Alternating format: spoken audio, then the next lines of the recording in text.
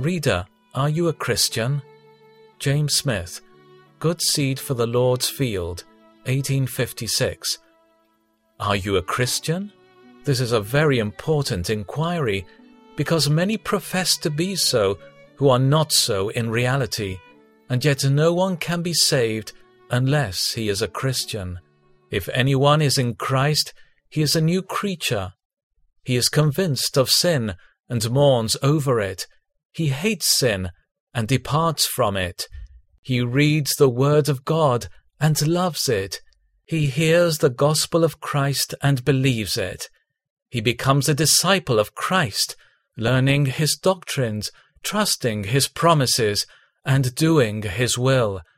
He receives the Spirit of Christ, which is a spirit of meekness, love, and holiness. He would rather suffer for Christ than sin against Christ.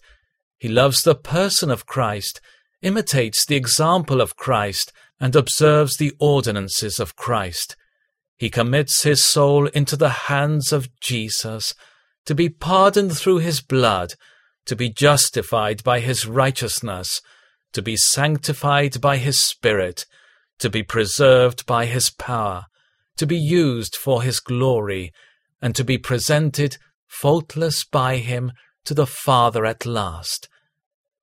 He looks for the second coming of Christ with joy, because then he will be like him, for he will see him as he is.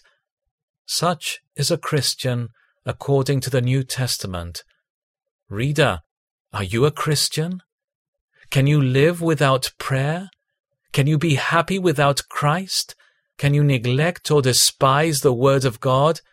If so, then you are not a Christian.